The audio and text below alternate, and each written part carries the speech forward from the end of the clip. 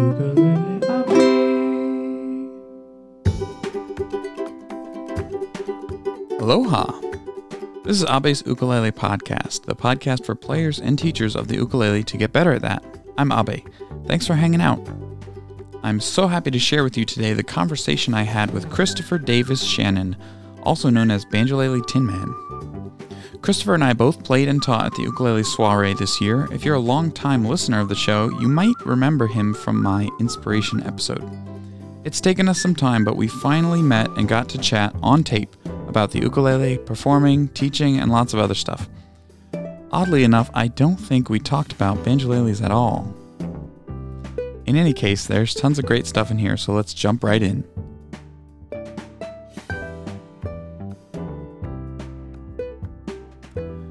Christopher Davis Shannon's music is the essence of honest simplicity.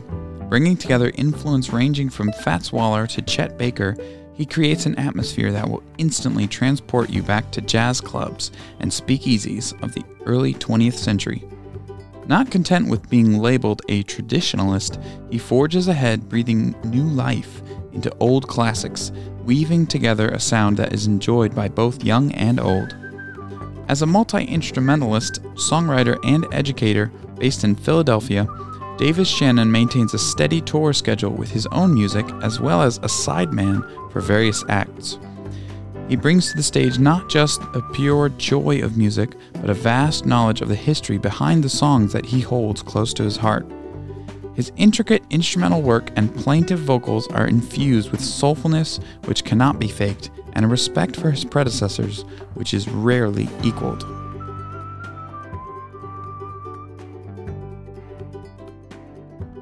All right, so I'm here at the ukulele soiree with the one and only Banjolele Tin Man. What's up, Chris? Not much. We finally meet. It's true. This is cool. Chris, you're a teacher and a performer on the ukulele, and I'd love to talk about those two separately. But first, what about teaching while performing? Do you know what I mean? Yeah. But I think and performing while teaching at the same time. I think they really go hand in hand. You know, my performance is, at least I love delving back to the historical context of songs while I'm doing it, and then teaching in and of itself is, I think, at least a bit performance art. Yeah, definitely. I sometimes feel as though I'm doing a theater performance while I'm teaching, because I'm not a big, like, huge personality. I'm generally pretty quiet in everyday life. But when you're up in front of, 50, 100 people showing things, you have to bring them in. So it's putting on a theatrical performance to make everything happen. And that's part of the fun of it, is getting into the character that's really just yourself, but a slightly exaggerated version of yourself. Yes.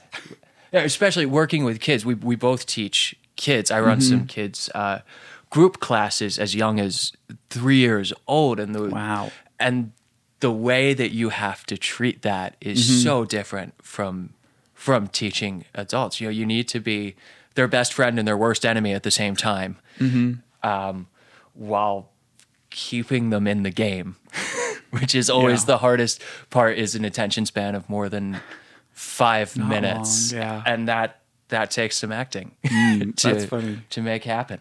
Yeah, one of my students today, she was telling me, she's a teacher also, and she was like, "Yeah, we're adults, but you need to also treat us like middle schoolers." Oh, so much. Kind of like, yeah. It helps a lot to just always be, always be moving, be moving to the next thing, but not overwhelmingly so. You don't want to zip through things as quickly as possible. Well, teaching is kind of like putting together a set list for performance. You have to pace things correctly, or else it just doesn't flow. You can't do five ragtime songs in a row and then do a ballad. You have to split things. You can, but no one will like it. That's true. I wouldn't like playing it. My wrist would be pretty sore at the end of that. But the same thing with teaching. You need to keep the flow going more than just barreling through everything, and always being cognizant of that we're teaching something that we know so well, and that's why we're teaching it. So it's easy to gloss over minute details. Yeah. And tough to avoid sometimes. Yeah, it's interesting to put yourself in the position of where you were when you did not know what you're trying to teach someone. Definitely. It's like, sometimes I have no idea. It's like, I can't understand. And I get frustrated. Like, I don't and my remember. students get frustrated. Yeah. And it's just, you know. So you were talking about reading music earlier, teaching some of that. And I've been reading music since I was 6 years old, maybe 7. I mean, I've been playing different instruments for so long that when I teach new students how to read music, it's really awkward to take that far of a step back and start from scratch. You're trying to remember how did I learn this and what actually worked. But that's, you know, it's part of the joy of these festivals as well, as we can drop in on workshops with other instructors on things that we know or don't know or would like to learn, and see how other people present that material. And I think just being amongst other teachers is so beneficial for all of us. Definitely. Even, I mean, just as simple as the feedback you get from adults is much better than from kids. Yes. Yes. I mean, kids will just say, I hate you. And it's like, okay, I know you're upset about this thing, but that's kind of harsh. Yeah. Yeah. Or, you know, you hear things like, so, you know, Mr. Abe's class is so boring. And it's like, that really hurts. But at the same time, it's like, I know you had a really tough day. It wasn't just my class, you know. So yeah, festivals, it's very, very valuable as a teacher and a performer, teacher, and someone who's learning. Per teacher. We're all learning, right? Yeah. All at the same time. So that's everybody. I love what you said about the set list. When you're teaching, you schedule like a set list. I try to do that, but most of the time it goes out the window. Yeah. Like, it always does. Well, I mean, and same as when you get on stage, you write a set list and then you play the first song and look at the crowd and go, this is all going to change now. Let's do something different. Yeah. You're like, well, this is, you're looking at, they love those medium swing tunes. There's people dancing in the back. So you need to keep that Don't kill the 130 BPM going for a little bit to keep the audience getting what they want out of your performance. Because, performance in and of itself can seem like such a selfish practice. that and maybe like for some songwriters, it is. You're up there for yourself. And it more when you're doing your own tunes, I think sometimes there's that personal aspect to it, but sometimes stepping back as a performer and remembering that you're performing for them. The show is for the people in the audience, not just you on stage. Which doesn't mean you should enjoy it, but it's something that I think we always have to be aware of. Yeah, as definitely. Performers. So true. I tend to, when I perform, my go-to persona these days is kind of the moody, sit back and just focus on my instrument. I used to be a lot more, I used to move a lot more, but somehow it's like I just naturally tend to go and turn into what's most comfortable for me. So in some sense, I'm a little more selfish in that way because I'm not always thinking about the audience, but still I have to push myself to, I can't just ignore them completely. No matter what is most comfortable for me, because, like you said, it's for them. Well, this is the first time I've seen you perform live. I've seen videos and I've heard your album, but to actually see a full set of a performer is totally different. And you were amazing last night. And I actually have a question for you. Yes. Okay. How do you think that your podcasting influences your sets as a performer? Podcasting influencing my sets. I don't know if it does. Because listening to your banter between songs, which is sometimes internal but out loud. Yeah. But the audience relates to it. And I feel like that's something because you do the podcasting and you do soliloquies essentially all the time. That to me at least, it seemed like that came out in between tunes in such a positive way because you're so good at performing to a microphone as opposed to a room and there's a different thing in the back of your mind doing that. Yeah, I guess you're right. That's very interesting. So thank you for pointing that out. Just don't think about it ever again. When I podcast, usually I'm talking into the mic and I'm imagining a person. So it's kind of strange. Like I don't have anyone to talk to, but if you're listening, it's very personal. It's like I'm talking directly to you. It is. And that's what the joy about your podcast is that you feel as if you're just sitting in a room talking to you. And a lot of podcasts I don't think really quite get there. Yeah. It's someone talking into a microphone instead, and that's different. And maybe that's something you get from performing. Maybe. That's very interesting. Yeah. I'll have to explore that concept more. Podcasting, I mean, I guess naturally, definitely influences because it's two performances I do. Right. And they're both scripted to some degree, but not completely. The nice thing about with an audience is if I say something that I think might be funny and it does not connect at all, then I know right away. But if it's the podcast, if I say something ridiculous, I may never know. It's true. Isn't that the worst when you're on stage and you drop a one-liner joke like off the cuff? Yeah. And it just sinks like a rock. You're the only person in the room that thinks it's funny, which is most of my humor. I'm not funny at all. Like I'm full of really bad dad jokes from the 1940s. Dad jokes are great. Yeah, but not ones that are socially acceptable anymore. And so I generally don't tell them, and sometimes they'll just slip out as a natural thing. And inside I'm innately expecting a laugh, and then I realize, no, this is only funny to me. If you don't even get a groan, that's the worst. It's like I'll take a groan. Deadpan faces, anytime. It's like you didn't understand that was a joke. Guys, because I guess it wasn't funny. I'm sorry, guys. It's not funny.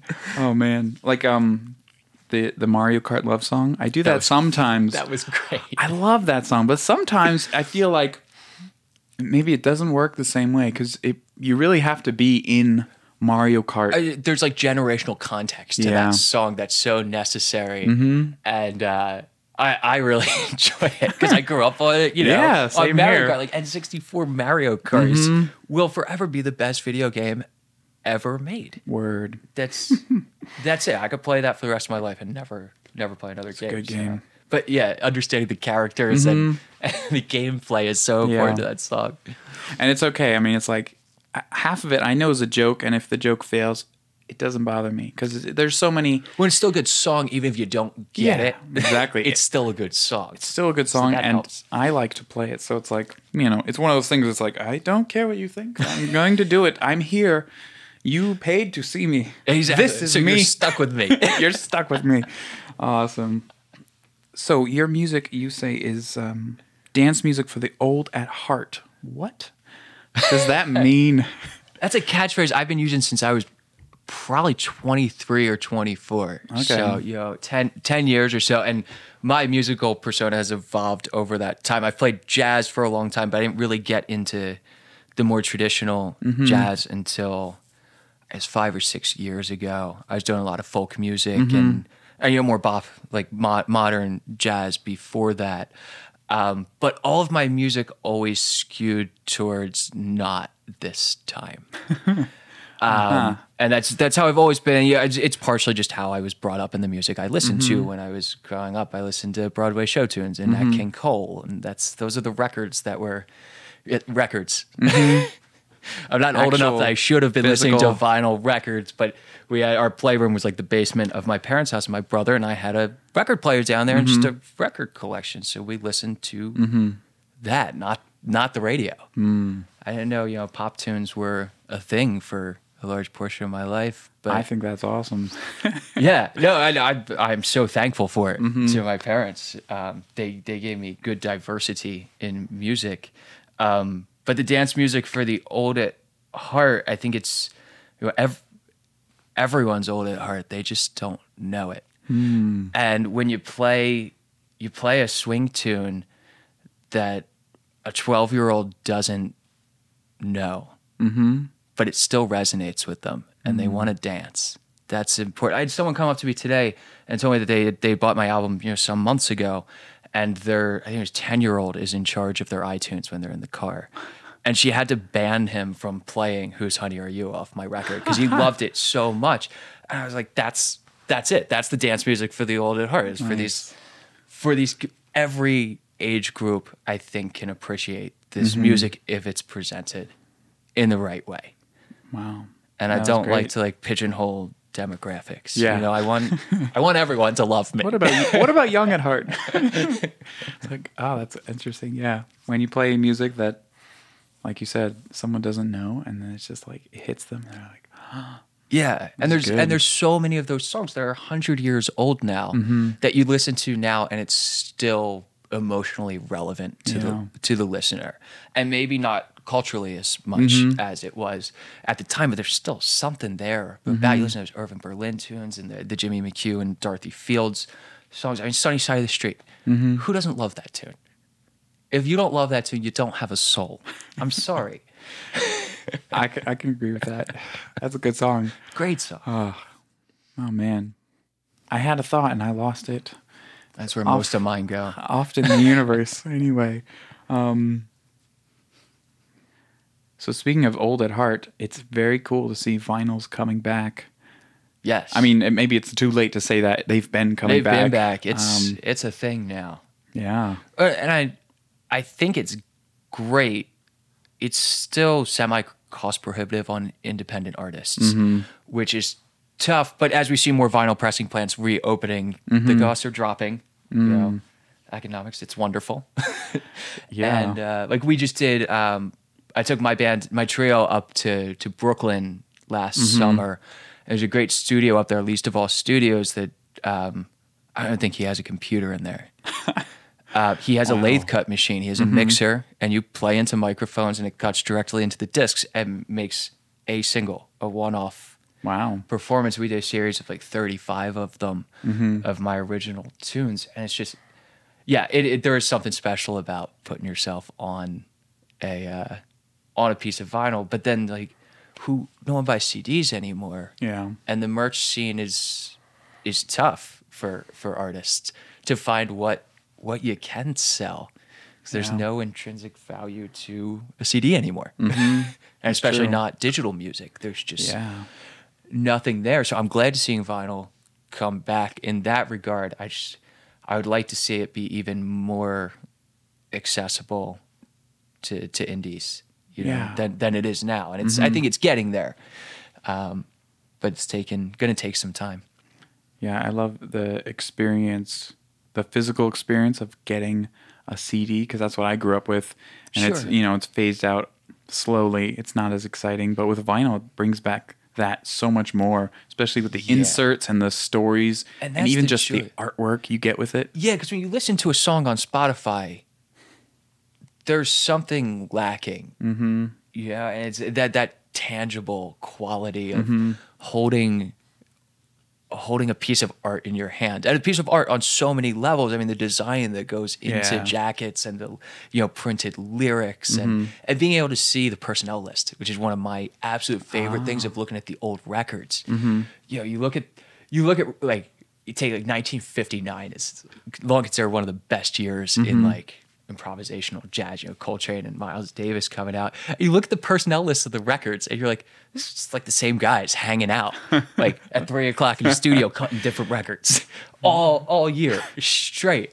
Like, what is this? And I like to see it because you still see that, especially in like the folk music scene and even in the jazz scene. A lot of the same guys. There's so much cross pollination Yeah. there. And I like to see who's playing not just the name on the cover, but the entire backing band. Yeah. And seeing everyone get credit. I think that's a joy of vinyl too, is having room for the personnel list. So I can hire the bass player I want because I know he played on a record. Yeah.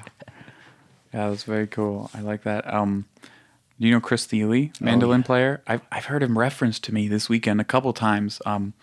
And he's done that. I found a lot of new artists through him, just seeing Yeah. what he's played on. Michael Daves. Yeah. Have you heard that duo record? Yes, it's amazing. When we did the vinyl session in Brooklyn, we booked Rockwood the night before and crashed at my friend's house. It was Rockwood on Tuesday night, which we didn't know is Michael Dave's night. He's there every Tuesday for like the nice. last 15 years.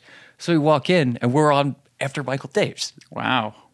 which is a very humbling experience to say the least. He's playing this harmony parlor guitar. That you're looking at the action, you're like, that thing needs a neck reset. Yeah.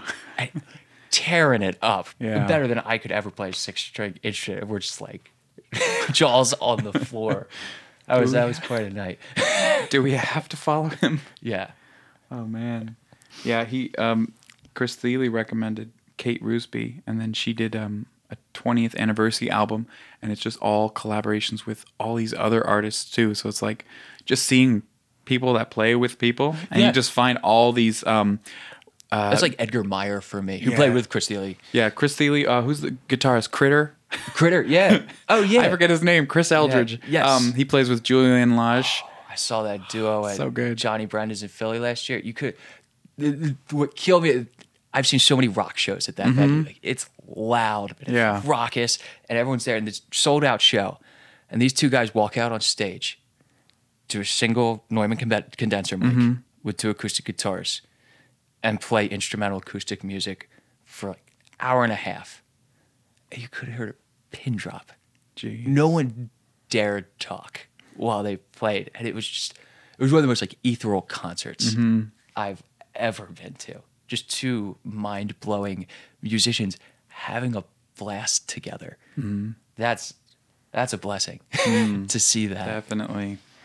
So speaking of instruments, you are not really an ukulele player. Don't tell anyone. I've been led to believe.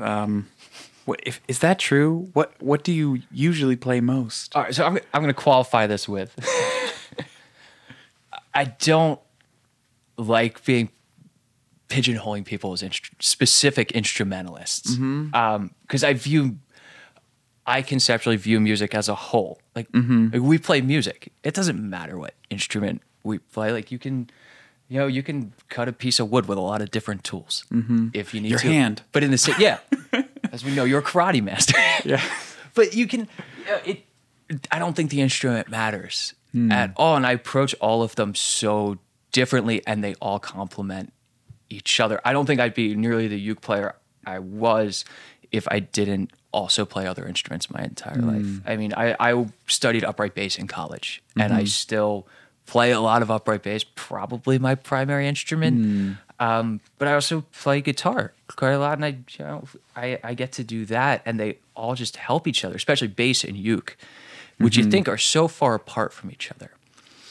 But coming to uke as a bass player and approaching the instrument like that with a bass line always stuck in my head, and figure out the chord substitutions and the drop voicings that I can throw over top of the bass line that I'm hearing while I'm playing uke, I think is so beneficial. And also, I'm lucky in that I get to play the music that I like 98% of the time.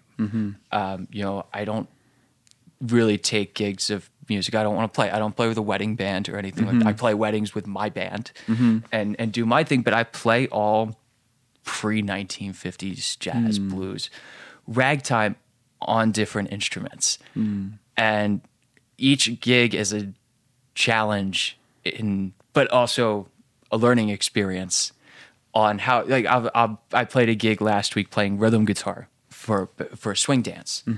And luckily I had my uke with me because I broke a string halfway through the last set and ended up playing rhythm uke. Wow. For the rest of the set, banjo uke.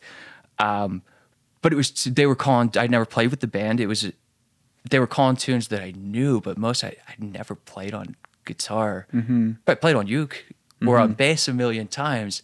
And it's just an eye-opening experience to pick up a new instrument and be like, I know this song, but not like this. not like this. It's like, so how to, like, I can't just play it like I play it on uke on guitar. That doesn't work. So you have to take the limitations of the instrument. And that's probably my favorite thing about uke, and especially high G uke with a 12th fret neck on it. Is it's, like soprano is what I love to play. And that's why you get an octave and a half of effective range and two strings that are a whole step apart from each other. That's a ridiculous instrument. But it's there's so much you can do within that tiny framework there. And it pushes you to approach musical concepts in a different way. And same way on bass, there's technique things. I can blow a solo on guitar that I could never imagine playing on bass. It's just physically impossible. So you need to sit there and go, what works with what I have to work with, and how can I express my musical ideas? in this framework.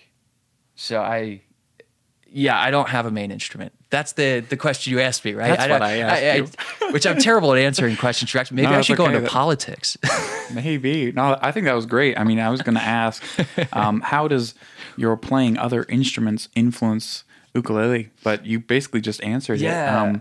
I'm a little concerned now. Maybe we need to get rid of the ukulele soiree and make it just an instrument soiree. Yeah. I'll have to But talk to Mike. There's something to be said about uke festivals. I've been to a lot of like folk festivals and other music festivals throughout the years.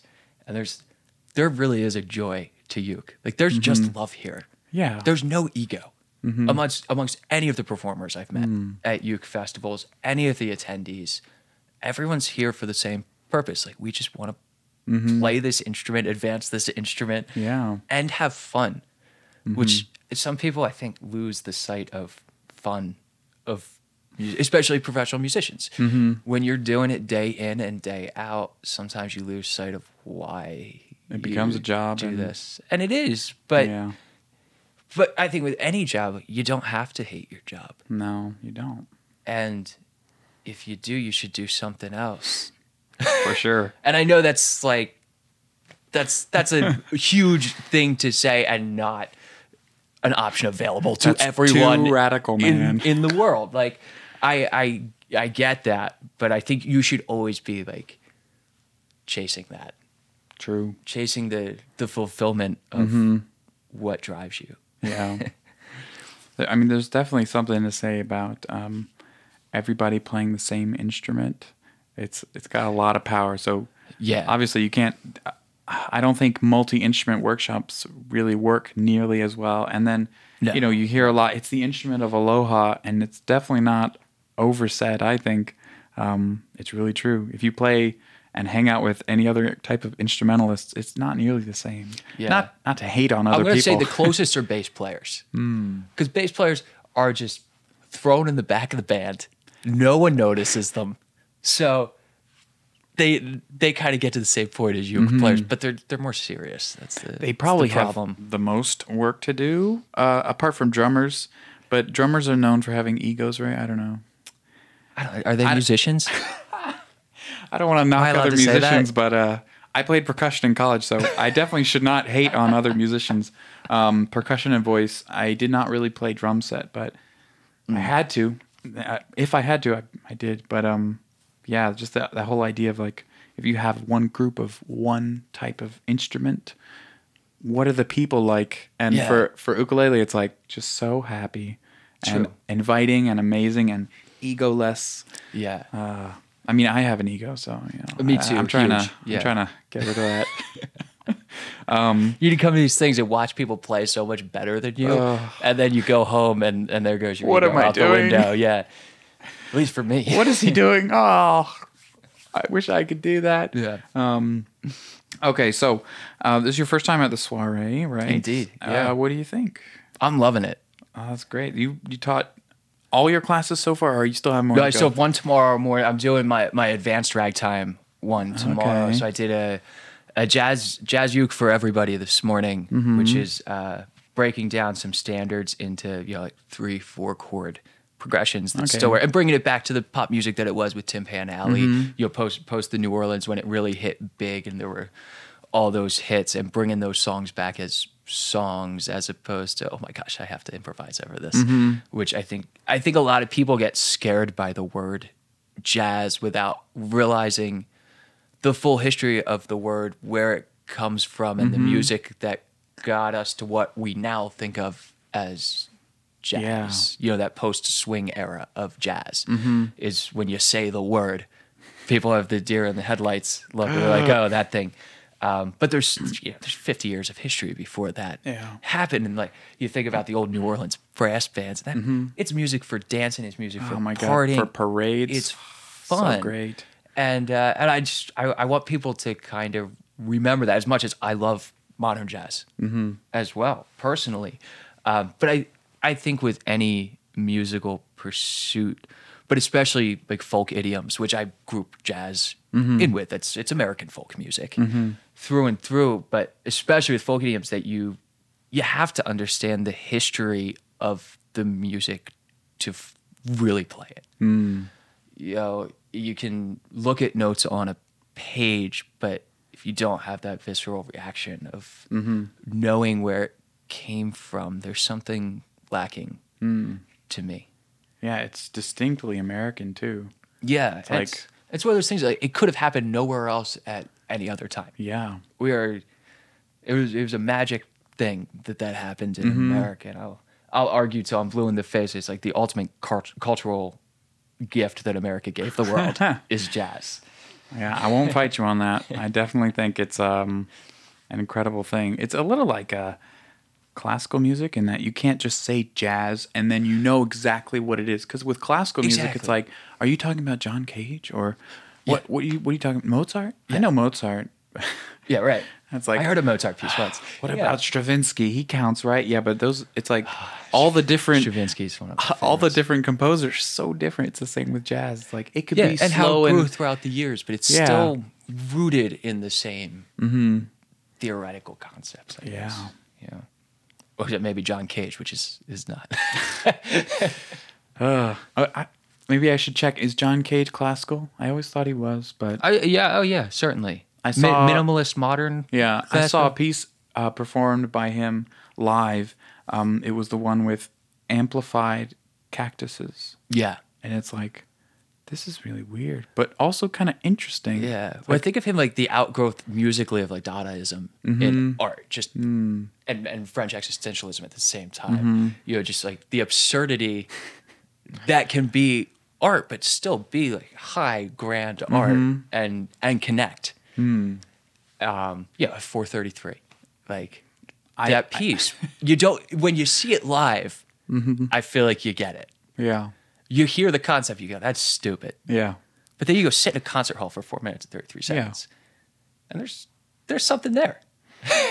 And I mean, it's not like all his songs are like that because you could say I can write that, but it's not. It doesn't really work because it's like the idea's been done. Nobody's thought of that before. The performance is the performance. I did part of that for one of my college classes. I think it was like a senior capstone kind of class. Yeah, I was like, I'm gonna play this piece by John Cage, and the other musicians in the class, they were like, I know what he's doing. Such a all the other non-musicians. You were that guy. Yeah, I'm that guy. All the other non-musicians were just so perplexed. Like, what's going on here? Yeah. But anyway, I'm that weird. piece without a true introduction to it is pretty. Yeah. We did a lot of Steve Reich or Reich. I've heard both. I think it's Reich, but he gets paid a lot, and I can't even pronounce uke correctly. So it's ukulele, okay? I'm gonna try. But embarrass myself. Steve Reich, his pieces are like one thing for 10 minutes, and he changes it like in the most minimalist way. It's like and it looks on paper like so boring. And if you give it time and you listen to it, like It's Gonna Rain, you know that one? I don't know that one. It's Gonna Rain is two people saying It's Gonna Rain for, 7 minutes or a long time. And it's slowly, one sped up, one slowed down, like so slowly they're out of phase with each other. Yeah. Kind of like, oh, cool. What is it? Piano phase or two pianos? I forget what it's called, but the same rhythm for 10 minutes or 15 minutes or whatever. It's like forever. But if you really listen to it, it's like, this is kind of incredible. This guy's onto something. This might sound like something you need to do some LSD to fully appreciate. Is this from the 60s? Yeah. Okay, so you taught about jazz. What were the other workshops? We got off on a tangent. That's okay. Yeah. I like tangents, but I'm big on tangents myself. You're going to do advanced ragtime tomorrow. Did you do beginner ragtime today? Well, beginner jazz, and I think the right hand techniques in ragtime and jazz kind of get grouped into each other since you have Ukulele Ike and Royce Smack and all them, and they were the jazz of uke, but whether you really want to call it jazz, there's more ragtime. The swing wasn't as wide. It's kind of one of those weird little things. But then I did an old time and blues like banjolele workshop today as well. So I did claw hammer and some other just like right hand banjo techniques adapted to uke, which kind of works on wood ukes, but works better on banjos.